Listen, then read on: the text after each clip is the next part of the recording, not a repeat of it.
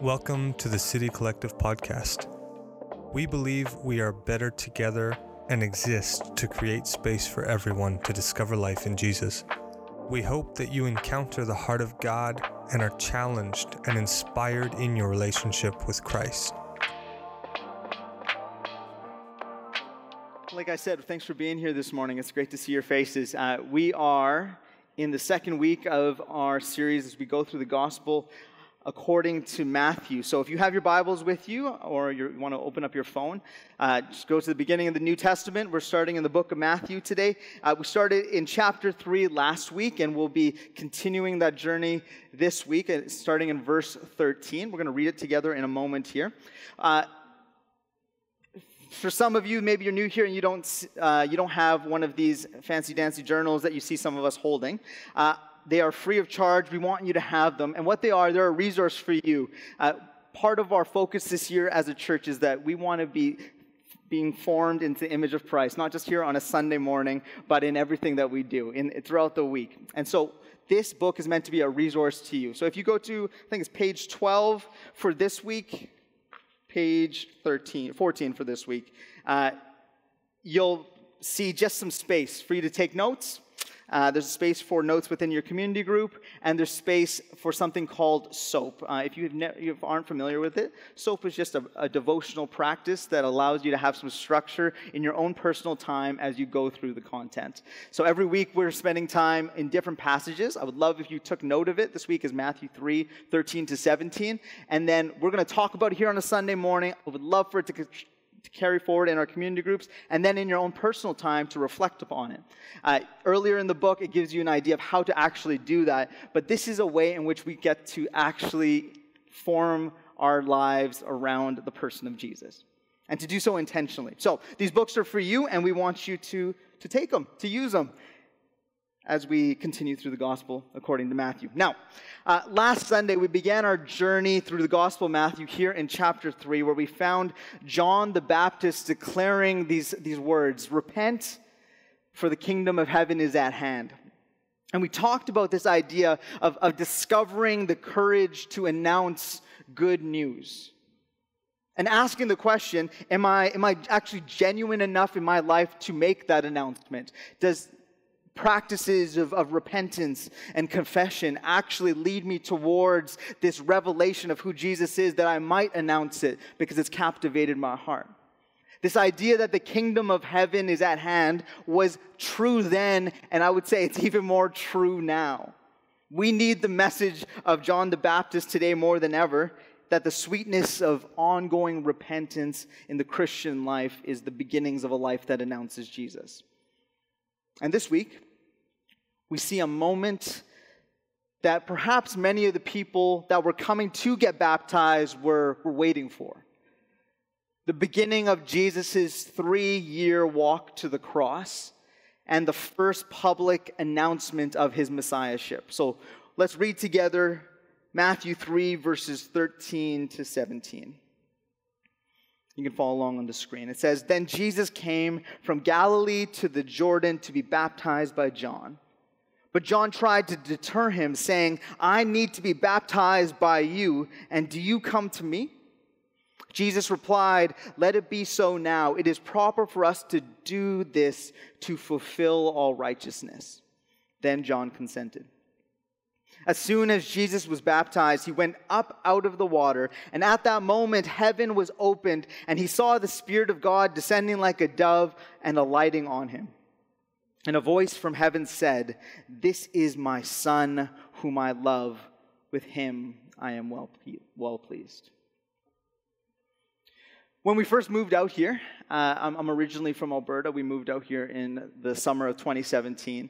We visited a lot of different churches and tried to get to know the area. And when you go to different churches, you hear different preachers speak and different approaches. But there was a consistent element that seemed to show up at every single church that we went to. If the pastor had a kid, they showed up in the sermon somewhere. Now, Mia has made her way into a sermon or two at this point, but this week more so, I would say I have been aware of her in my preparation process. growing up, one of the things that I treasured was the fact that I shared a birthday with my grandfather, June 13th. So my grandfather, he was 60 years old when I was born. He turned 60 and I was born. And it was a wonderful thing that we shared. And then when we got the prospective due date for Mia, it was like days from my birthday. And I was like, it is divinely appointed. She's going to be born on my birthday. Well, she wasn't. She was a little bit early. So she was on June 7th. And June 7th now is an important day for me. It's a meaningful day. It's a moment that I will always remember and reflect upon. And we have these marks and these moments in our lives that draw our attention. And they happen on an annual basis. And they can be moments of great grief, moments of regularity, moments of celebration. Today is September 11th, and if you were alive in 2001, you would have some recollection of perhaps, I know we've just got some students in the room, and it's still crazy to think to me that people weren't alive in 2001, but it's the truth. September 11th, that some of y'all are just catching that moment, and you're like, wow, that hurts. September 11th is something that we remember, but it's something we grieve. Thanksgiving is next month, and it's an annual thing, and it shows up, and you just expect turkey. And then it's the first birthday of Mia that will come up next year, and I'll be very aware of it, and I'll celebrate it. And in today's text, we find a moment that is highly significant in the life of Jesus. This is a moment that's found in all four Gospels. It's the moment that Jesus, in many ways, has been quietly waiting for in the obscurity of Nazareth. The whole country at this moment is got this buzz of expectancy. The unthinkable is taking place. We see Jews in the hundreds taking the unprecedented steps of following John the Baptist into the waters of Jordan, confessing national and personal sins, and calling God to cleanse them and make them fit for his kingdom. This has not been seen maybe since the time of Ezra, even if that, in such a momentous manner. The placing of this incident, even within the Gospel of Matthew, at the front of the book is significant. And it points to this. It points to Jesus' clear identification with all that John was teaching. The time was ripe, and Jesus came forward to join others in the waters of baptism. And this moment mattered. But here's the thing. It's a moment that did not just matter for Jesus. It matters to the Father, and I would contend that it matters to us. Here's the big idea. Jesus' baptism is not just a public arrival or announcement, nor is baptism simply our personal public declaration of faith. What this story shows us is that it is actually the public declaration of heaven as well, saying one thing: that is my child. So this text, it spoke to me in a way that was different pre my daughter. Because of this new human being in my life, I looked at it differently. Little Mia, she's only 3 months old, but she's this talkative little girl, cooing and smiling plenty, and not just because she's like about to poop, but because she like recognizes Mama and Dada, and probably Mama a little bit more, and it makes all the changing of the diapers worth it when she smiles at you, right? It's like this beautiful moment. But also, like most parents, we are camera happy. The thousands of photos, it feels, have been taken in the first 3 months of her life. And what I end up find myself doing on a day-to-day basis, I'm sitting around looking at photos of her. And there's so many images that I love to look at. Johan, you can throw the images up on the screen, some of them for everyone to enjoy. You got those baby photos? I think they're there. If not, it's okay. There's some very cute baby photos that we have. There we go. So you see the wide range. On the left, lots of smiles, super cute. On the right, a little skeptical, unsure of what she's looking at, and probably wondering why are you photo, Dad. I think that you have enough at this point. And there's something profound in these images. This brand new human being. And I think that when we look at the one on the far right, the skepticism in her face, that one seems more like the response of the baby when she first joined us. She didn't come out with a bow and smiles, even though it's kind of the joy that I take in it. She came out kicking and screaming and frustrated and confused. And who can blame her? It's cold, it's new, it's this world that she's not experienced before. This is how we all enter the world. And to some degree, I ask the question, does it actually get better from there? Maybe there's moments of rainbows and ice cream, but it seems like we encounter lots of moments in life that leave us kicking and screaming and confused and frustrated all over again. Sure, there are moments that we can treasure, but it left me thinking, what good news do I have to offer my daughter about life and our world? What can I tell her about how it's going to be? Because if I don't have good news to offer my daughter about life and the world, what am I doing? So with this question in mind, it forced me to look at this very familiar story in the Gospel of Matthew with a new set of eyes. So we're asking three primary questions this morning. Why does the baptism matter to Jesus? Why does it matter to God, the Father? And why does it matter to us? So why does it matter to Jesus? Jesus, he went from Galilee to the River Jordan, and he finds John. And Jesus, he goes out to be baptized. And if you notice at the beginning of the passage, the response of John is not excitement and joy that, oh man, this is my moment. Finally, the head honcho has shown up to prove that I am that guy. I am the man. No, he says, I don't think I should be doing this. You should baptize me. He tries to deter Jesus. And he's encountering perhaps what you encounter when you look at this moment, where he says to himself, I don't think I'm qualified to actually baptize you. In fact, why are you even being baptized? Central to the gospel and throughout Scripture, Jesus in his entire life is sinless. He is without sin. We're told in the Scriptures that Jesus never rebelled against God. Hebrews 4 says that Jesus was tempted in every way and was without sin. The Apostle Peter, he says that Jesus committed no sin, nor does deceit even come from his mouth. The sinlessness of Jesus is critical to the idea of the gospel.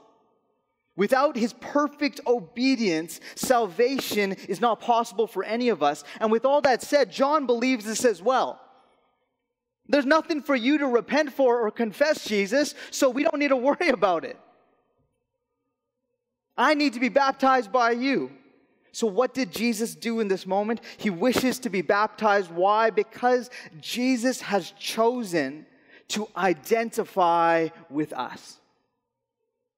God has added humanity to his divinity. So Jesus comes and John recognizes who he is, the one to bring good news. And he says, hold on, you are that guy. My whole deal is to point people to that guy, to you. And Jesus is saying, he says this very specifically, I have come to fulfill all righteousness. And what he's saying is that this is God's story making all things right in the world. Jesus is coming as the representative of a repentant, broken humanity turning towards God looking for help. So he is saying in this moment, I need to be with my people, and so he is baptized. Why does this moment matter to Jesus? Because humanity matters to Jesus, because I matter to Jesus, because you matter to Jesus. He identifies with you and with me, and in response of repentance, because he's come to fulfill all righteousness. What does righteousness mean? To make that which is wrong right, to bring that which is broken and far apart into right relationship with God. This is why the baptism mattered to Jesus. So he's baptized. And he comes up out of the water, and in that moment, heaven was opened. And it says that he saw the Spirit of God descending like a dove, alighting upon him. Alighting upon means to come upon or to rest upon. And the phrase in verse 16 is a typical phrase throughout the Hebrew Bible, that it says the heavens opened. It's the prophet is having a vision. You see this kind of phrase used in the book of Ezekiel. Ezekiel 1, it says that the heavens opened for him, and then he saw lions, and he saw oxen, and he saw angels. It's on a big trip. It's a crazy dream and vision that he has in that moment. But it's a similar language that's used, that the heavens have opened up, and it's seeing something beyond the moment that they're in. The reality has almost split. The veil between heaven and earth has opened just ever so slightly for us to see the response of the divine. Jesus sees the Spirit of God descending like a dove, and the Holy Spirit is associated with the image of a dove. And what is most likely going on in this description is that Matthew is hinting at something. Can we think of another moment in Scripture where we see the Spirit of God hovering over waters before bringing new life? We go to the second verse of the Bible. We go to Genesis 1, verse 2, where God makes the sky and land, but it was a dark and wild waste. And what is happening is that Spirit of God is hovering. The Spirit of God is hovering over the waters. And the word for hovering that's used in this moment is like a mother bird hovering over her nest. This moment in Matthew is the Spirit of God hovering over Jesus like he was in Genesis 1 all over again. Now notice this, that all the three-in-one vision of God present here. You have Jesus, and then you have God the Father who's talking to the Son, and the one who communicates the presence and love from the Father to the Son is the Spirit.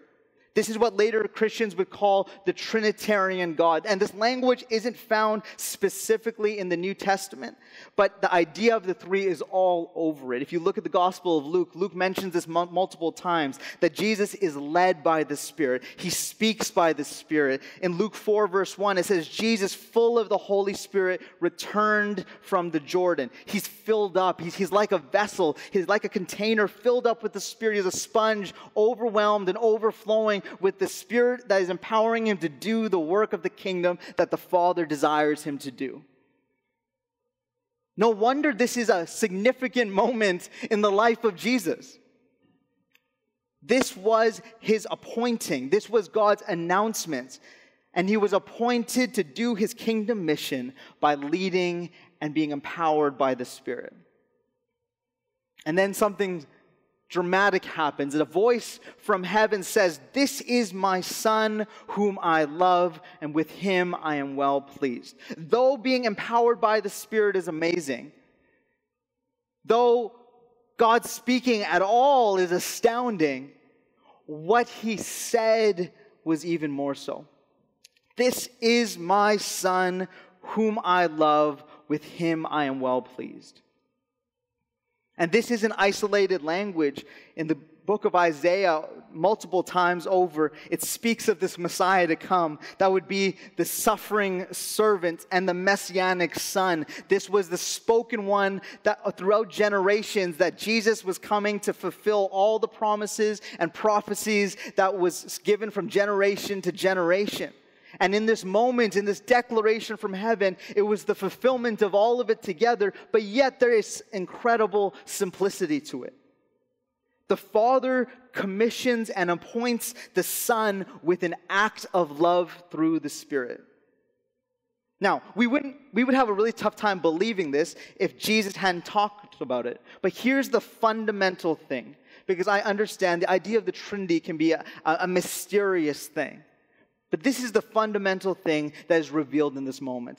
As the three-in-one God is revealed to us in the story of Jesus, the fundamental basis of the relationship between the Father, the Spirit, and the Son is love. What is the fundamental statement of the Father to the Son? I love you. At the core of God, at his very essence, is love. And some of us might think that the universe is a cold, dead place, but the Christian worldview says otherwise. It says, no, at the core of the universe is the very essence of unconditional love. The gospel says that love is at the core of the universe, and Jesus comes among us as someone who is sent out of the Father's love. For God so loved the world that he gave his only beloved Son. Love is intertwined in his intention and in his action and in his core and at his essence. And why does the baptism matter to the Father? Because he is appointing and empowering his beloved Son in a public demonstration of who he is. Love. So that's the theology there. But why does that matter to us? So let's make a practical observation. What has Jesus done to deserve the Father's love? Nothing. Jesus hasn't done anything yet. He's being introduced to the world as the Messiah, God's Son. And Jesus' first experience in his public ministry is this intense moment of the Father's love. And this is the beginning point of everything he does. He hasn't healed anybody. He hasn't performed any miracles. He hasn't taught any crowds. He hasn't done anything spectacular yet. So why should the Father love him? He hasn't done anything yet. Most of our experiences in life is love comes because of something I do. And that's how we operate in the world. We spend most of our waking existence trying to make ourselves acceptable, likable, lovable, trying to be successful in a certain way, to be looked at in a high enough fashion, to gain some form of admiration. This is the business of being human in a lot of ways. And yet, in this moment, Jesus comes among us as a revelation of this God of love. And this is what's being said. There is this love at the core of the universe. Not love that comes as a result of anything you do, but love that comes before anything you do. Not love that comes as a result of anything you do, but love that comes before anything you do. So what has Jesus done to deserve the Father's love? Absolutely nothing, and that is the point. That love doesn't hinge on whether or not we do anything to deserve it. It is just there. And that is the Christian worldview. And then I ask the question again, it's a nice idea. This love that's just there. But where does it meet with my life? And the story of the gospel is very clear that there is an event, a person, an act of history that God has accomplished that we can point to. A real flesh and blood moment that shows that this is how I know that God loves me. What is this event? Well, the author of 1 John sums it up this way. He says, this is how God showed his love among us. He sent his one and only Son into the world that we might live through him. This is real love. Not that we loved God, but that he loved us and sent his Son as a sacrifice to take away our sins. Over the course of our lives, we make decisions and have moments of striving to be lovable, to be accepted, to be seen. And we go to great lengths to do this. Often we will compromise our integrity, our morals, our relationships because of this desire to be loved and to be seen and to be known. But what is Jesus inviting us into? He's inviting us into his own experience of God's love. What 1 John is saying is, this is the way in which you actually experience life, and life to the fullest. I have opened up a way to experience the love of the Father. It's the cross. It is Jesus. That Christ takes upon himself an undeserved death in his sinlessness and gives us this undeserved love in its fullness. All of our selfishness, all of our shame, all of our vain efforts are left at the cross, where he shows us that where we have been trying to find love is lacking. But look to me. There is another way. And he stands in the gap and he takes upon himself all that's broken and evil and gives us all that is loving and true. The good news that I have to offer my daughter is that the universe is not cold and a dead place. But at the core of the universe is a God surging with unconditional love for her. The unconditional, surging, unqualified love is the constant, unchanging, freely given love of God to you this morning.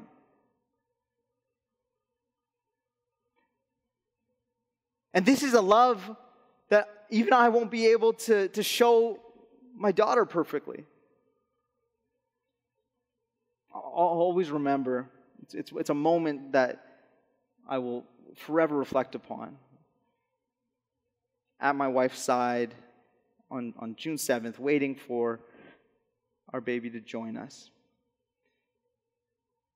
And the moment that she came into the world, looking at her and just instantly weeping and feeling this unquenchable love burst out of me, but it made no sense. She's literally done nothing. In fact, she's just made our life really complicated.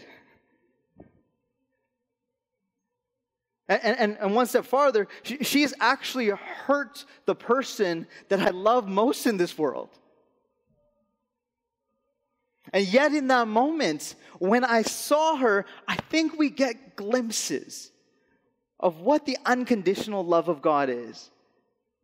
Because my heart is overwhelmed and I cannot explain it. To ask why does she deserve my love, it just doesn't get it. It just is. It's love that's there before anything is done. And it was this glimpse for me of the hope and possibility of the gospel for me and for you that we are given through Jesus. Some of us desperately need to know this because we have never experienced anything like it. A love that is present for us before we were born. It doesn't matter who you are or what you've done. Why does the baptism of Jesus, matter to us? The gospel says that through Jesus, we discover that the Father's words to the Son are the Father's words to us.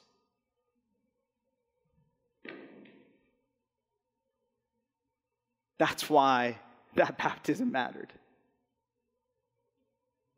The Father's words to the Son are the Father's words to us. This is my son. This is my daughter. I love them, and I am pleased with them. Can you imagine what it would look like to go through your days grounded in this kind of love? Not striving or searching to be lovable or likable or seen, but to feel loved, to feel seen, to feel known, and to live from that reality. I think I would live differently. And it's this love that we celebrate every time we gather, every time we sing, every time we converse, every time we do something together, we discover that love afresh and anew. Those images that I showed you of Mia right before, the middle image was day one. She's a very, very little, petite little girl. And she is crying and she's screaming, and they're caring for my wife on the table, and they pick her up and they're like, okay, we're going to weigh her and we're going to measure her, and they take her over to this cold, not so welcoming stand, and she's crying, and I can't help myself. I'm like, can I help? Is there something I can do? She doesn't understand English, but I've been talking to her a lot. And I just get close to her. And in that moment, I'm just hovering over her. And I don't know what to do in that moment. I just am overwhelmed. And all I can say is, I love you. I'm right here. Look at me. I don't have words to truly, properly articulate what was going on inside of me. But whatever it was love. And we come into this world kicking and screaming, and we all experience rejection and hurt. And the gospel says that there is a voice hovering over us, trying to get our attention, telling you that same thing over and over. I love you. I'm here for you. Look at me. Mistakes are going to happen, but it's okay. I've made a way. I love you. Do you know the love of the Father? John 15 verse 9 says, as the Father has loved me, so I have loved you. Abide in my love. In the same way that the Father delights in His Son, the Father delights in you. The moment of the baptism mattered to Jesus because He identifies with them. It mattered to the Father because He expresses love in its fullness and appoints His Son to fulfill the kingdom that was coming. And it matters to us because the words that were said to the Son are the words that are said to you. And what would happen if our life was actually grounded in that love? What if we were actually convinced of that love? Romans 8 verse 38 to 39 says, for I am convinced that neither death nor life, neither angels nor demons, neither the present nor the future, nor any powers, neither height nor depth, nor anything else in all of creation will be able to separate us from the love of God that is in Christ Jesus our Lord. Paul says a lot of things about a lot of things in the Bible. But ultimately, he is convinced. And he knew the love of the Father, and he was grounded in that. For some of you this morning, you feel like you have not heard those words ever spoken over you. You feel like you have always had to earn the love of someone, even someone that you desperately love yourself.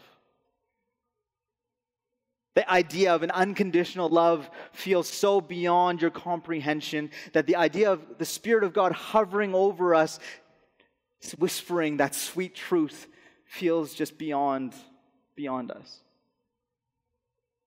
You're quicker to hear the words of shame and guilt than the words of life and love that come from the Spirit. But the challenge this morning is, do you know the love of the Father? Because the words that He said to Jesus are the words that He says to you. The question this morning is, will we choose to hear them? Will we choose to receive them? To live from them? To find rest in them? Would you pray with me? Heavenly Father, we just give you thanks for this morning and the space that we get to be in together. For the ways in which you have shaped us and molded us even within these moments. For our hearts that are heavy and burdened, we just pray rest.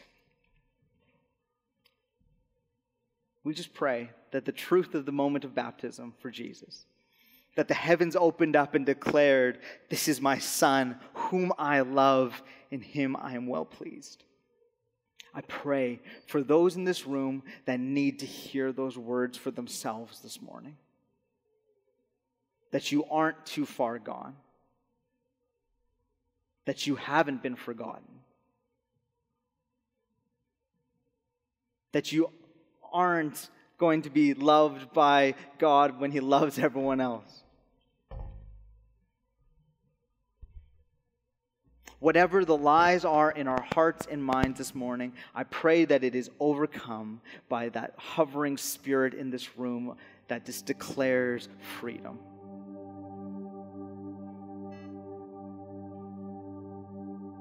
Holy Spirit, we just pray that you would communicate that love from the Father to us like you communicated it to the Son. That you would rest upon the hearts and minds of each of us here this morning.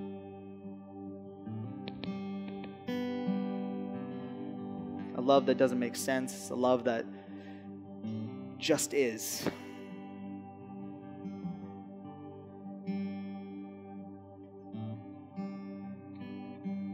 Give us courage this morning to just look to you, to open our eyes and hear those beautiful words. I love you. May heaven declare that to our hearts this morning. In Jesus' name I pray. Thank you for listening to today's message. We hope it encouraged and blessed you in your walk with our Lord Jesus Christ. To keep up with City Collective, make sure to check us out on Instagram and Facebook at City Collective Church. Have a great week.